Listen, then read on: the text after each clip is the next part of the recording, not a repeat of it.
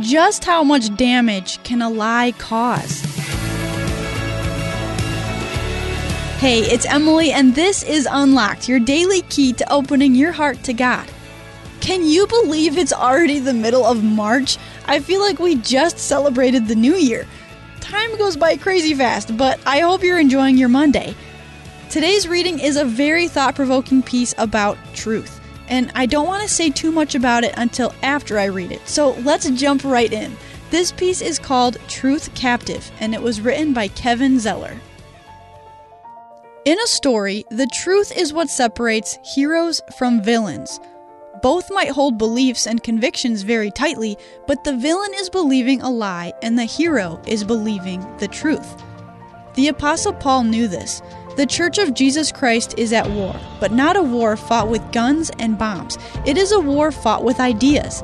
And the powerful weapon that we have to win this war is the truth of the gospel. Paul told the Corinthian church as much in 2 Corinthians 10.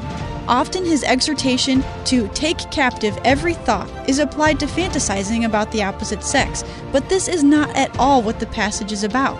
Instead, Paul was talking about all the lies that oppose themselves to the truth of Jesus. These could be anything contrary to the gospel of Christ, especially lies that have infiltrated the church itself.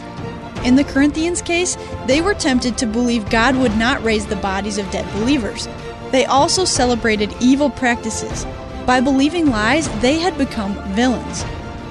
Paul wanted them to fight, to beat back the lies with the truth of the risen and victorious Christ, and his message applies to us just as much.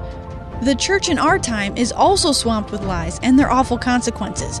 Racism, sexism, the lie that Jesus will give you material wealth, the lie that your body does not matter.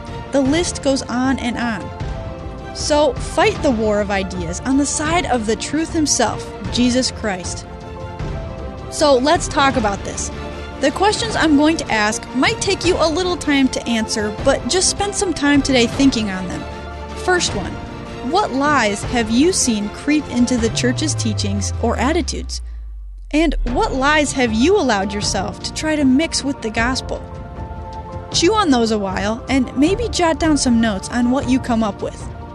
2 Corinthians 10:5 says, "We demolish arguments and every pretension that sets itself up against the knowledge of God, and we take captive every thought to make it obedient to Christ." Such a great passage from 2 Corinthians.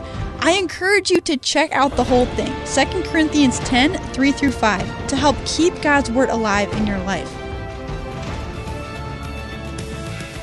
Do you have an Instagram? So do we!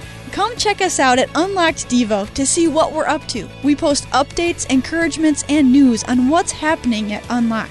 So drop in and say hey. And that's it for me. Until next time, I'm Emily, encouraging you to live your life unlocked, opening the door to God in your life.